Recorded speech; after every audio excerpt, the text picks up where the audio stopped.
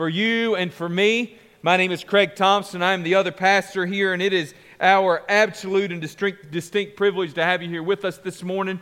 We a little down by the weather, but I'll just be honest, Steve, as down as we are, we might have more than I expected. So I'm glad that you're here.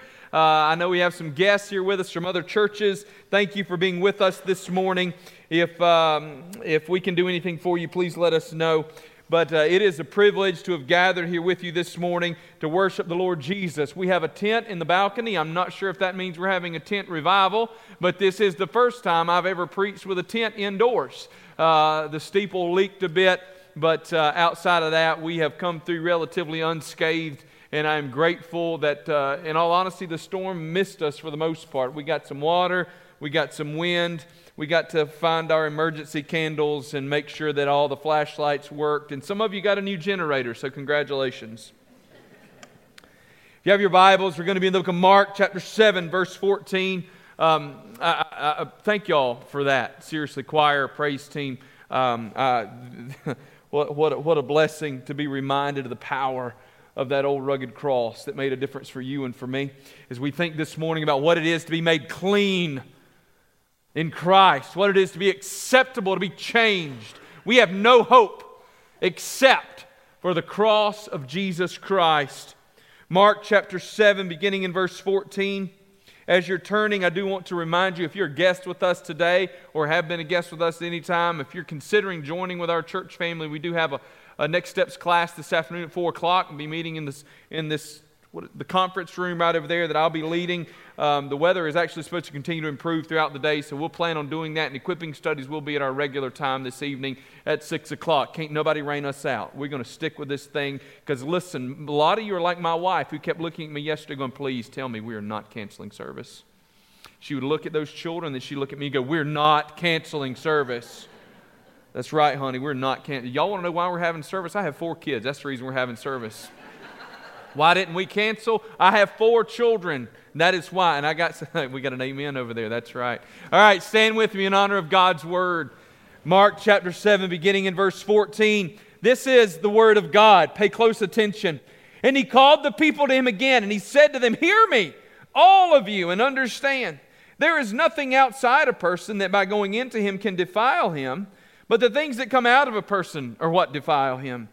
And when he had entered the house and left the people, his disciples asked him about the parable. And he said to them, then are you also without understanding? Do you not see that whatever goes into a person from outside cannot defile him, since it enters not his heart, but his stomach, and is expelled? Thus he declared all foods clean. And he said, what comes out of a person is what defiles him. For from within, out of the heart of man, come evil thoughts, sexual immorality, theft, murder, adultery, coveting, wickedness, deceit, sensuality, envy, slander, pride, foolishness. All these evil things come from within, and they defile a person. Let's pray. Father God, I pray that you'd make us clean. Father God, may we avoid the defilements of the world and instead find the holiness of the Word. I pray that the power of the Word, as it is transmitted to us, Lord God, through the proclamation of the Word, and as it is applied to us, Father God, the power of the Holy Spirit, I pray this Word would change our hearts, change our lives, Father God, and as it changes our hearts and our lives, that it would even change our community. For Lord God, it is through your people that you are putting your hands and feet to work around us. May we be changed, may we be transformed. And Lord God, even as I pray for the power of this message this morning, we pray also for those affected by this hurricane. God, my heart just goes out. Lord, as we can gather in relative comfort here, thousands upon thousands in North Carolina right now are inundated by floodwaters. Father, the rain keeps falling. I pray that you'd stop the rain, Lord God. Father God, we pray that you'd slow the rivers. Father, for so many of them, Lord God, the terror of the day, it will only be eclipsed by the terror of tomorrow. Father, I pray you bring safety to our first responders. Thank you, Lord God, for their willingness to serve. Father, for those who will be going in as second level, Lord God, disaster relief volunteers, Lord, the power company, so many others, Father, I pray you'd give them safety. Lord God, I'm thankful that in the midst of this, we serve the only one capable of harnessing the power of a hurricane. We pray these things in the name of Jesus Christ, our Savior, and amen. Listen, some of you would have an interest in finding out how you might be a part of disaster relief. Many of you are aware, most of you hopefully, one thing that Southern Baptists do better than anybody else, I'll just say it that way because it's true, is disaster relief. Southern Baptists do disaster relief better than anybody. Our local association has a disaster relief ministry.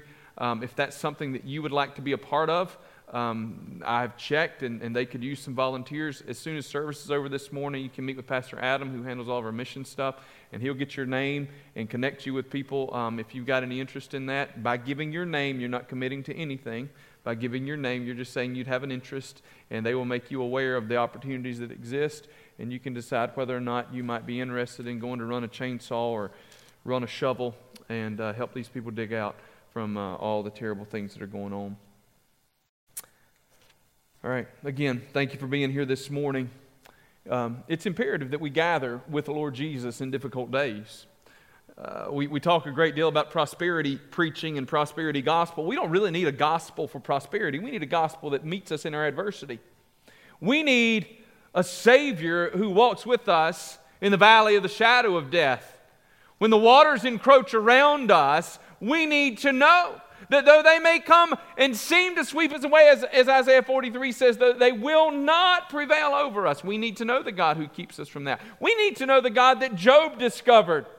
The God that revealed himself to Job, who said, "Who told the waters how far they can come? I may not know, and I do not know, why it is that the Lord has allowed all of these things to take place, but I do know this. He is the only one who knows exactly how much rain will fall and where the floods will stop. And in Him we place our trust."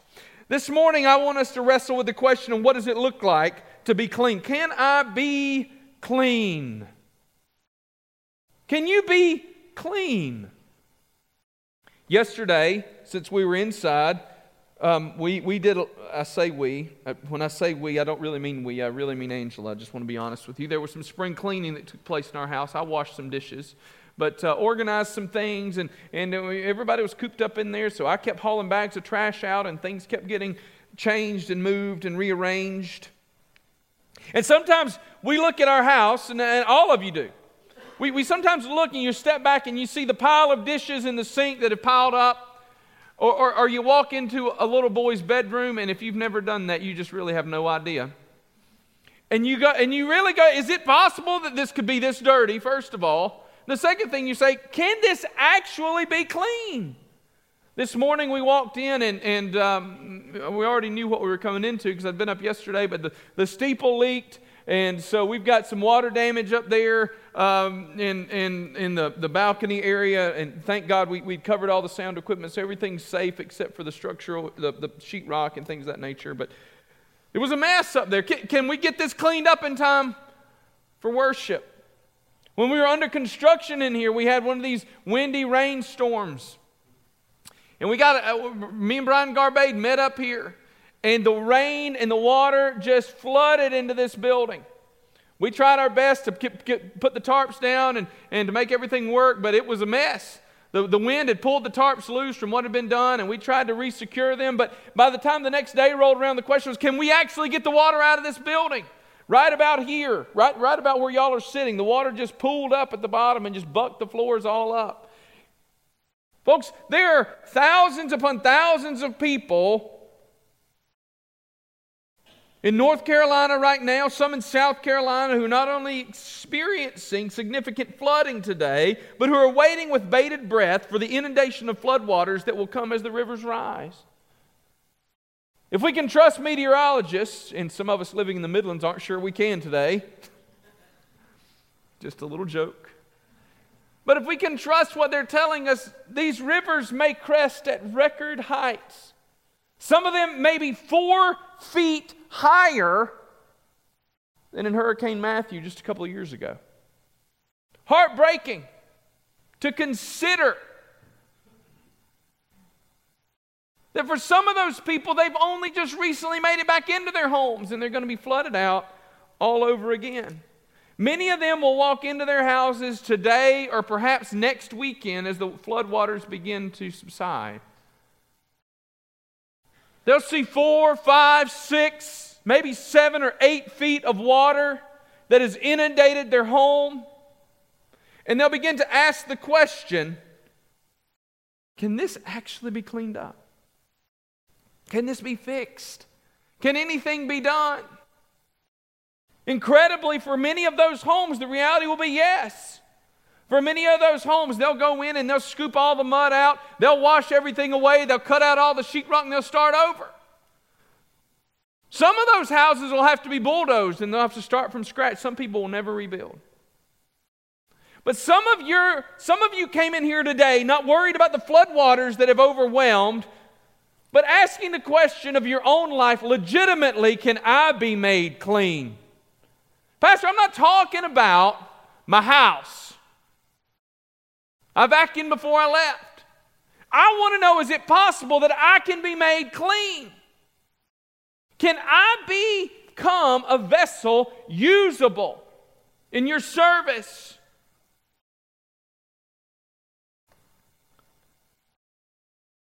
Now, on first reading of this passage of Scripture this morning, you might not pick up on that as being an important part. I didn't. But God's so awesome and His Word's so amazing that there are times in my sermon preparation where as I'm working through, all of a sudden, the sermon just kind of jumps off the page. That doesn't happen every week. I wish it did. There are weeks when I labor and I labor and I labor, and Thursday rolls around and Diana wants to print my study guide, and I still haven't gotten to a place where I feel comfortable putting anything down on paper, and she doesn't call me on the phone or come visit me in my office. She's just sending text messages with like question marks, right? I'm used to it. Every secretary we've ever had. Ginger was not quite as nice, and Chelsea was with us for a long time, and Chelsea would just literally throw things at me. Some weeks I just labor and I labor and I labor, but there are other times when as I'm working through God's Word, all of a sudden it just jumps off the page. It's amazing. This week on Tuesday, as I was working through this, it jumped off the page, and I got so excited I wish I could have preached it to you then. Because we got to take all these things into context. In the context of Matthew chapter 7, we get Jesus answering the question about what defiles a person. But before we get there, we got to remember what we looked at last week. Some of you looked at it in Life Group again this morning, for those of you that are in our sermon-driven stuff.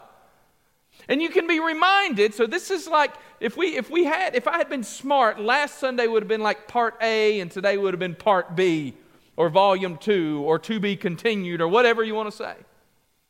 Because what happened in the verses just prior to this, if you'll remember, is that the Pharisees came hunting for Jesus. And they came with a critical spirit. And they showed up, and they were waiting to figure out what in the world they could catch him in. And the only thing they had going for them is his disciples didn't wash their hands the right way before they ate. Now, we're not talking about like a 4-year-old who went to the bathroom and didn't wash his hands. Okay? We're talking about not filth or disgusting. We're talking about people that didn't go through a ceremonial hand washing, whatever it might have looked like.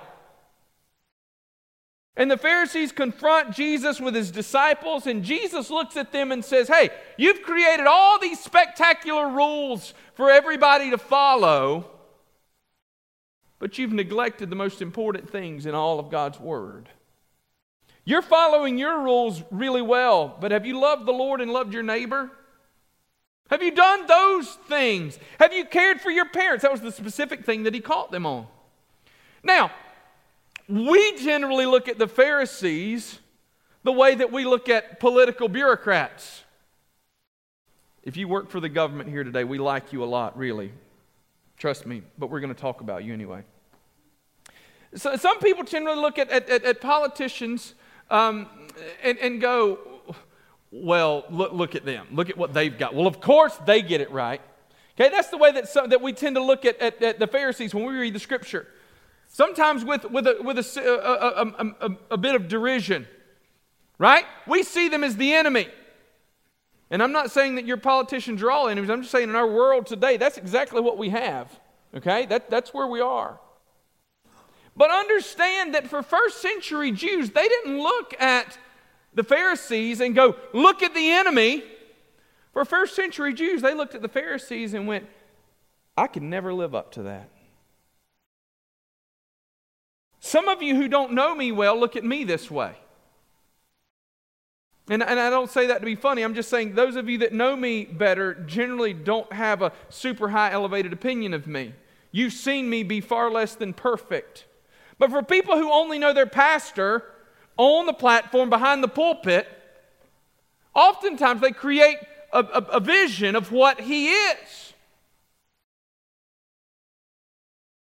And so the people gathered around, now just stick with me, we're going to get to the good stuff, okay? I'm giving you background. The people are gathered around, and Jesus has it out with the Pharisees. Then we pick up in verse 14, and the Bible says, he called the people to him again. Now, we've turned our attention now away from the religious leaders, and we're just dealing with the regular folks right now. Because, listen, Jesus is all about regular people. And I know he's all about regular people because I'm calling them regular and not regular, because apparently I can't speak plain. Y'all understand that? These are just regular folks. Jesus deals with the Pharisees, but he doesn't buddy up with them. He runs them off. He called them hypocrites. We looked at that last week. And all of these people that are standing around here and Jesus lay it to the Pharisees, they weren't cheering Jesus on going, oh yeah, you tell them, Jesus. Here's what these people are standing around going, if they aren't good enough, what hope is there for me? You see, some of you showed up here today and said, what hope is there for me? Is it possible that I could be made clean? That I could be usable in God's service? The Bible doesn't tell us they asked this question, but Jesus essentially answers the question. Perhaps Jesus begs the question. Verse 14. He calls the people around him and he said, hear to me, all of you that understand, there's nothing outside a person that by going into him can defile him, but the things that come out of a person are what defile him. Now, we're going to talk about food laws just briefly this morning, but understand that for the people that Jesus was speaking to, they kept the Jewish food laws. Okay? They kept the dietary restrictions. Why? Because they were Jews. It was cultural. Okay? So they didn't keep bacon in their house. They didn't keep shellfish because their culture was opposed to those things. The best way, we talked about this one day this week, and Kevin, I think, had a very good illustration. The best way I know to explain that, I grew up Southern Baptist. I'm a good Southern Baptist for my whole life. 9 months before birth and all the way through. And as a good Southern Baptist, we don't drink. I mean, we don't. I don't. I didn't grow up drinking. I didn't grow up in a house that drinks. And as a good Southern Baptist, I was taught it was bad and it was wrong. Now listen, as I've grown in the Word, I can't come to you and show you in this Word where it is absolutely sinful to drink alcohol. I want to be honest with you about that. I can't do that. I can show you it's sinful to be drunk. I can show you all the warnings about alcohol in this book. I can even tell you that from my perspective, that if you have to make a choice, it is far more wise to abstain from alcohol than it is to indulge in alcohol. And I can tell you that because I've seen the effects, the negative effects that alcohol can have. No one has ever walked into my office and said, man, Craig, I tell you, here I am 60 years old, and I just wish I had drank before because here I am at 60, and my life is so bad because I never drank. Y'all are all laughing because I know how stupid that is. But I can't tell you the number that have come into my office or caught me right down here as they've come forward to confess and to pray. They've caught me in the street. They've said, this alcohol has ruined my life. I got drunk and hit my wife. I got drunk and yelled at my kid. Got drunk, lost my job. Now, but I can't go to this word and show you that it is absolutely 100% sinful to drink. Jesus turned the water into wine, right? And it wasn't grape juice. Don't do that. Don't do that. Don't. It's not. And for people who want to live by their abstinent policy and call it grape juice, they're undercutting the authority of God's Word. You understand that? We say, this Word is true, except that part where it was really grape juice. We just don't know. No, it was wine. Jesus drank wine. Okay? Paul said, Timothy, drink a little wine for your stomach. Well, Craig, here it is. It's all good. The Bible doesn't say it's wrong. Do you know I still don't drink? Why? Because even though I know what the Bible says, the culture within me would still make me super uncomfortable about it. Like, does that make sense? Like, it's still a little awkward. The wisdom issues are still there, regardless of what my culture is, okay? Being drunk is always a sin, regardless of how you feel about it, because the Bible says it is. But culturally, I'm uncomfortable. Culturally, these Jews, when Jesus said, it's okay, you can eat whatever you want, none of them ran out and started buying bacon because it was uncomfortable. What Jesus points out to them is that these overly religious rituals of the Pharisees did not make the Pharisees any holier. You see, culturally, all of the Jews kept the dietary restrictions for the most part. And so the Pharisees, if they were going to stand out, they had to come up with some other religious rituals so that people would know just how holy they were.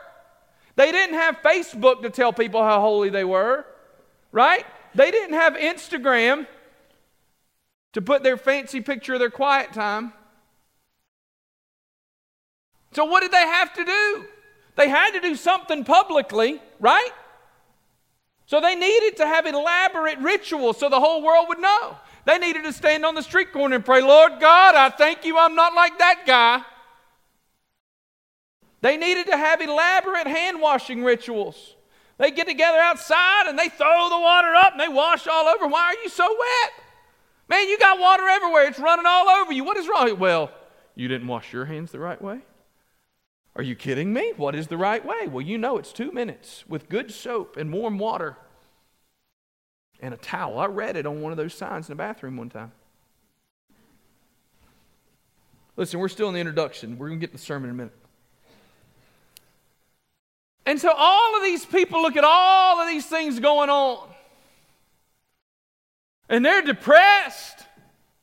Jesus, you just said the Pharisees aren't good enough. There's no hope for me. Some of you walked in here today and you said, I'm not like my mom, I'm not like my daddy. I'm not like that pastor up there. You know what, Craig? I'm not like that deacon. No, there's no hope for me. And I'm here to tell you that there's all the hope in the world for you. That the gospel of Jesus Christ is enough. Let's look at 4 things this morning. Can I be clean? Some of you walk in, you say, but look at what I've done. But look at what I've done. Listen, if a lot of these people are going, if hand washing keeps me out of heaven, I'm in a bad place. Do you know what I've done? Craig, do you have any idea? You stand up there every single week. Last week you called us hypocrites. Today you're telling us there's hope. Craig, I don't understand. There's no chance for me. You want to talk about the chance that exists? You don't know what I've done. You have no idea. Can I tell you that it doesn't matter? Can I? Can I tell you that the grace of God is bigger and greater than the sin of man? Can I tell you that no matter what you've done, Jesus is still enough? You can't out-sin Him. I wouldn't encourage you to try, but even if you did, you still wouldn't be able to. The grace of God is enough. You say, Craig, I don't think you... And I'm here telling you that if you come up here and you start giving me all of your sins and you lay them all out, I'm still going to tell you the same thing over and over and over again. The old rugged cross is enough for you and for me. These people walked up and they said, Jesus, I'm nasty. These Pharisees, they've got it figured out. They lead in the synagogue. They're religious leaders. And Jesus calls all the other folks to Himself. Did you see what He did? Let's just imagine what this looks like. The Pharisees are standing over there. Jesus has just put them in their place. Now, there's a group of them, so they all gathered up, and they're huddled in their little holy huddle trying to figure out how they're going to tell Him right. They got their ties on because they're at church. I wore mine. I made sure I put it on this morning so I look good for y'all. I even changed before I got up here this morning. I wore my boots and my jeans across that flooded tundra out there, but I put on good shoes for y'all before I got up here this morning. It's part of the sermon illustration, right? Because this is what a preacher's supposed to look like, isn't it? Right? The preacher's supposed to wear a tie and a jacket and good shoes. And if I'd have showed up in jeans and my boots, man, I might not have fit in. I can't be a preacher in that. It's not what God's Word says, though, is it? It's not what God's Word says at all. It's not about what I have done. It's about what Jesus has done for me. So I want to give you hope this morning. It doesn't matter what you've done, God's still enough. The second thing this morning, some of you say, but look at who I am. You see, this is the progression that we normally have in people's life. They start off with, Craig, God couldn't love me. Look at all the things I've done. But when I sort of prick the balloon on that and the air begins to explode, let me stop up that. Let me stop the air from leaking out. You've not been victorious yet, Craig. You say He can forgive me for the things I've done, but it's really not about what I've done. You don't know who I am. You see, Craig, the reality is the things that I've done, they're just a symptom of the person that I am. I'm rotten to the core. Everything about me is broken and messed up. I'm not a church person, Craig. I'm not like you. You stood up there and you just told us that you were born and raised a Southern Baptist. You were born into the church. You grew up in the church. You even did youth group in the 90s, which makes you super cool with all sorts of attachment to terrible Christian music. It was awkward to be a teenager in the 90s, okay? It was really awkward because we had some really good Christian music, like DC Talk. I like that, right? And then we had some really terrible Christian music that I won't name. And then the music outside of the church was so phenomenal. Like, you come out of the 80s where the music was terrible. And y'all know it's true even if you don't want to admit it. It was awful. And then you come into the 90s, right? And we got Nirvana, and it didn't get much better than that. And so I'm having to go, and like there's Nirvana here, and there's DC Talk, and then you go, okay, what's the next Christian option for me? And I go, there's DC Talk, and then over here it's like, then Metallica came, and I went, what? And then there was Garth Brooks, and then we're still over here in the Christian music, and there's DC Talk, and that's it? How good is DC Talk? My kids like DC Talk. That's how good DC Talk is. It was conflicted to be a teenager in the 90s. I'm trying to love Jesus, but the music for Jesus wasn't all that good. Man, when we sang Old Rugged Cross at my home church, now my heart did go back this morning because I could still hear Ray sitting in the back and echoing those words. I could still hear him. That's the man in my choir growing up. But we didn't sing it that well. I'm just going to be honest with you. The organ didn't sound that good. There was some pitchiness. It was awful. But it was still like dear to my, it was dear to my heart. It changed me. It affected me. But this morning I was like, whoa, that's the way it's supposed to be. Man, what a privilege to sing. But you're saying, Craig, I didn't grow up that way. You're talking about DC Talk. I don't even know who that is. I saw the tent up there, and who grew up in the 90s? Who remembers Big Tent Revival? Kevin, you remember that? Yes! Yes. Anybody else? None of y'all? Thank you. A couple of you. See, that's fantastic. They crushed it, and here we are with a tent this morning. And they sang a song about the water washing away. Anyway. But you're going, well, Craig, that's great. You can quote all this Christian music. You saw Truth live and in concert. Yes, I did. You say, Craig, the whole time you were at all those Christian concerts, man, you don't even want to know where I was. Like, forget about what I've done. That's not who I am. Can I tell you it doesn't matter? Because Jesus changes you from the inside out. You say, I'm not a Jesus person. I'm here to tell you that nobody else was until He found them. And today can be the day that your whole life turns upside down. It can. It doesn't matter. You say, you don't know what I did? You don't know who I am? So once we get that one, we prick the balloon again. And they go, whoa. Before you get too excited, so there's forgiveness for my sins. So there's some people who are like me that came to Jesus. But Craig, let's stop the presses here before you get too excited. But what about those people? See, once we've begun to really pull all the stops out, the next step is usually, I can't be like him. I can't be like them. Now, sometimes it gets a little different, and they don't just say, I can't be like them. Sometimes they say, I don't want to be like them. The church is just full of hypocrites anyway. Now, the church is full of hypocrites argument. Where does that come from? That comes from beginning with, I can't be like those people, to ending with, it's just a bunch of bad people. Okay? Now, some of you have been burned by the church. Listen, those of you who have been hurt by the church, I just want you to know I'm sorry. I am sorry. The church should never hurt its people. And I can't fix what happened then. But can I tell you that those people don't have a whole lot of anything to do with what Jesus can do in the person sitting in the pew right now? You know that you say, Craig, I can't be like the pastor. I can't be Billy Graham. Neither am I, for the record, folks.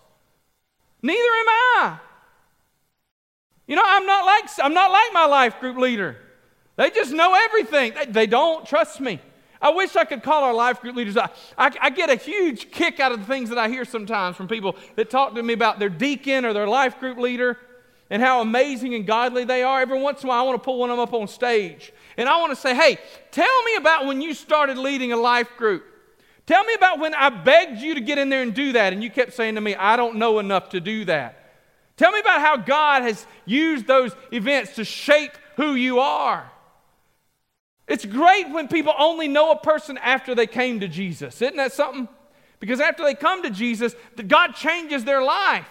And sometimes we don't know who they were before.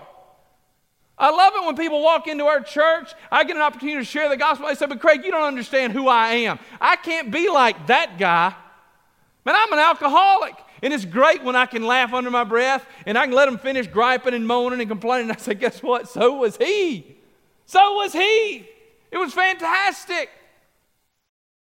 We had a fellow struggling with substance abuse one time, and he came to me and he said, Craig, there's nobody here in the church who understands what I'm going through.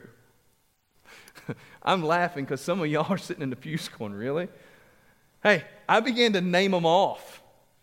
Why don't you go talk to so-and-so? Like, I respect the rules of AA, so I would never say who that person's involved. But I said, why don't you go talk to so-and-so? They might know some things that could help you out a little bit right here.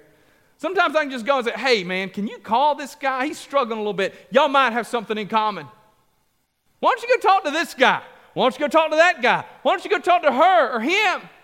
Craig, my marriage is falling apart. Really? Maybe I could put you in touch with this couple who struggled with that 20 years ago and God brought them through it. You point around, you say, I can't be like them. And what I'm telling you is they only got to be like they are because Jesus brought about an incredible change in their life, and he can change your life too. You see, under the shadow of that old rugged cross, all the excuses of man fall away. And all the excuses of man fall away because once I've looked at me, once I've looked at what I've done and who I am, once I've looked at all the other people and compared myself to them, there's only one place left for me to look. And it's at Jesus Christ himself. Look to Jesus and live today. You say, but, and I say, but look at the cross. You need not look any further. The cross is enough. The promise of God in Jeremiah 24:7 is this: I will give them a heart to know me, for I am the Lord, and they will be my people, and I will be their God, for they will return to me with their whole heart. Here we have in Mark chapter 7, Jesus saying it's not about what's on the outside, but about what's on the inside. It's a heart religion. Now that doesn't mean that we get to say, God came into my heart and then nothing changes. Jesus says when God comes into your heart, everything changes. Jesus says the evidence of a changed life is about the effort that proceeds from that life. It's about the actions that proceed from that life. What comes out of a person is what defiles him. He says, what is sin? Sin are those things that we do that are wrong, that are sinful. But what is holiness and righteousness? It is the things that we do as a result of a changed heart that make us look more and more like Jesus on a regular basis. Look at some of these things that defile a man. Evil thoughts, sexual immorality, theft, murder, adultery, coveting, wickedness, deceit, sensuality, envy, slander, pride, foolishness. All of these things come from within and they defile a person.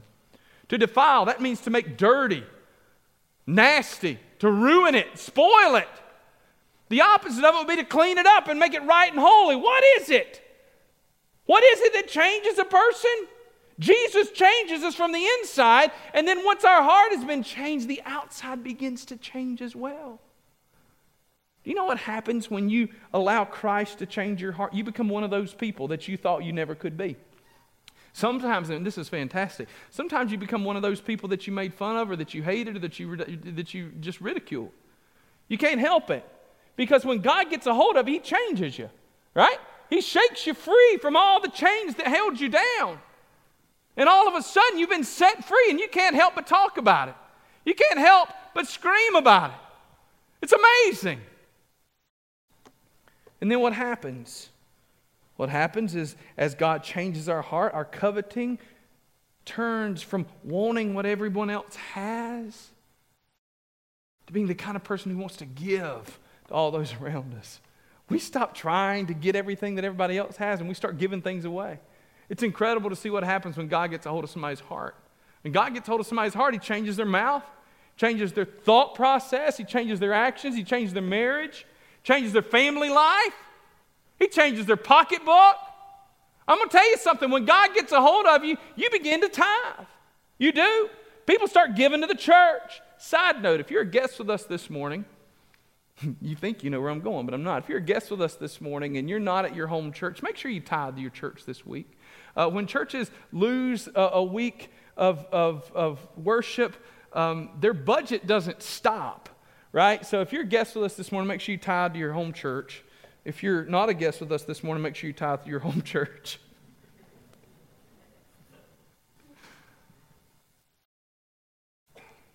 Why? Jesus changes us. And folks, when He changes our heart, the overflow of our heart begins to change the outward appearance of our life, but not just the appearance, the actual work. You can look at what you've done, or you can even look at those people around you who seem to have figured it out. And you can go, I can't. But once you look to Jesus, you say, I can't, but He can. And in Him, all of God's promises find their amen. And in Him, all the hopes of mankind are wrapped up. I started listening to Christmas music this week. Like legitimately Christmas carols.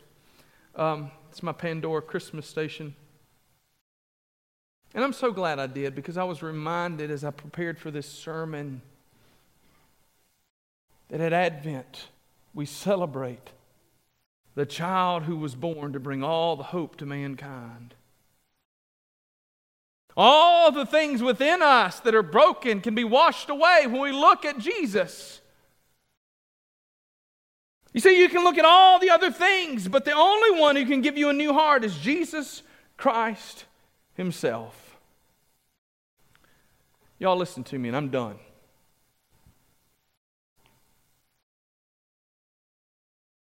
There's hope for you. There's hope for you. It doesn't really matter what you did yesterday or last week or 10 years ago. It doesn't matter what kind of family you were born into. It doesn't matter how bad you've messed up. There's hope for you. You say, Craig, you don't understand. I don't understand. I don't need to understand. But Jesus, He's the author and the finisher of our faith. In Him, there's hope forevermore. See, He's the only one that can make us clean and righteous and holy. And you see, what Jesus did on that day, as He was confronted by the Pharisees, is He turned their attacks around. And He turned His back to the holy huddle, and He looked at the rabble, and He said, listen to me. Come to me, all who are weary and heavy laden. I will give you rest. You say you can't be like them. Jesus said you weren't supposed to. You were supposed to be like me. You say I can't, and Jesus says that's fine, because what I'm going to do for you is give you a brand new heart. And what you can't do on your own, I can do for you. I can change you. You see, regardless of what's come into your life that's made you feel unclean or unholy or unworthy, I'll wash all that away. I'll give you a new heart, and then proceeding from that heart are going to be acts of holiness and kindness and godliness. And on the cross of Calvary, He made that possible. He took our sin, and He died for us. If you're here this morning and you struggle to believe that God would love you, let today be the day that you put that to rest. You trust in Jesus. You say, I'm not good enough, and I'm here to tell you, no, you're not, but that's okay, because Jesus is big enough to take all your sin and all your shame and nail it to the cross. Would you come today? Would you come and receive what Jesus has to offer? Perhaps you just need to come and pray today.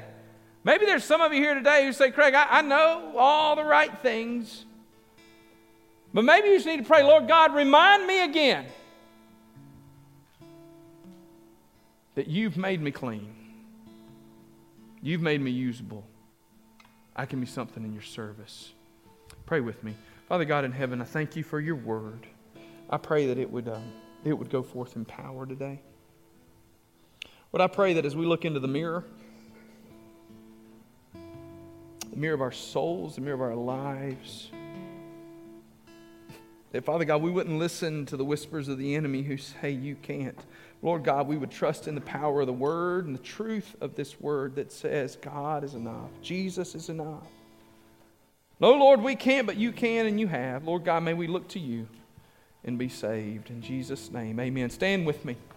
You say, Craig, I can't do anything else. There was a thief on a cross once upon a time on a hill far away. That thief looked to Jesus. He had but one thing he could say, Lord, remember me. And Jesus said, today you'll be with me in paradise. You're so broken, you're so messed up, you got nothing else you can do but look to Christ and say, Lord, will you? I'm here to tell you that he will. Sing with us this morning. You came for criminals and every Pharisee. You came for hypocrites, even one like me.